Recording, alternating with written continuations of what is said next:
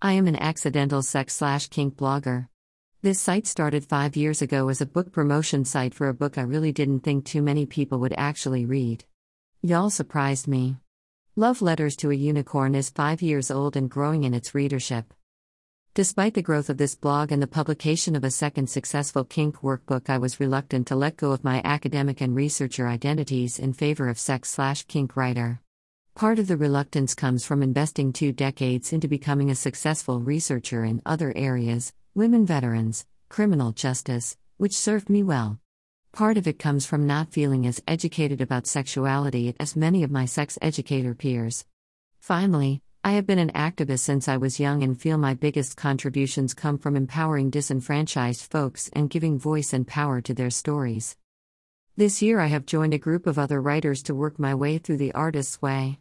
Part of this project involves writing 750 words a day for a month, not a big deal for me, but I generally write for publication, not reflection. I've come to realize a couple of things about kink writing. The long arch.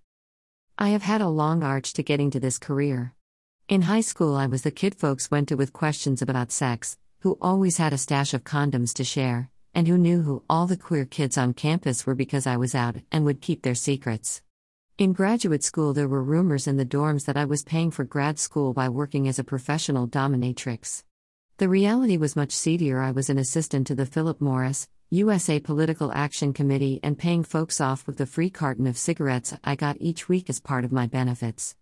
Even as a college profession, kids would submit policy papers on sex work and said they felt comfortable talking about that with me. Oppression and sexuality. My life has also been dedicated to advocacy for 3 main groups: LGBTQ+ folks, HIV/AIDS activism, and women and girls. What underlies the oppression of all these groups is sexuality. Us queer folks are oppressed and targeted not because of who we love but because of who we have sex with.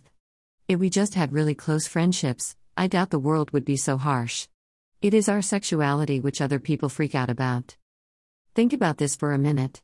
Lil Nas X's hit Old Town Road ticked off the country charts by dominating the charts for weeks with a black rapper as the singer. People were just mad about the cross-genre issue.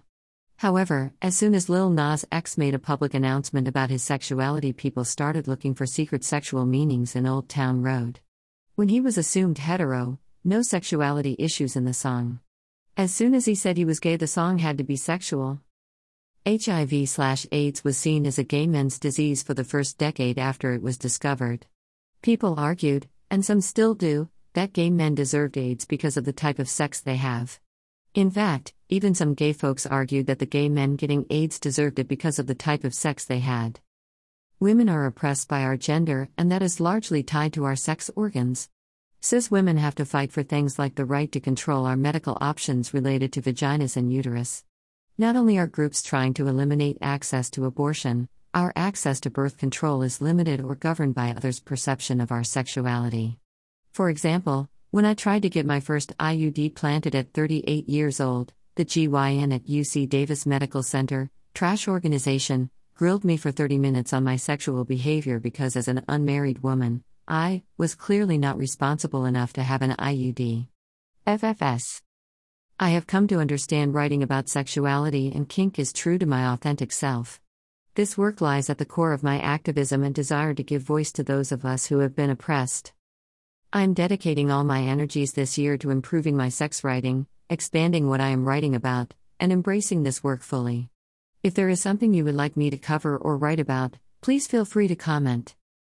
#writing, #blogging, #kink, #sex education, #HIV, #AIDS, #gender, #oppression, #LGBTQ, #activism.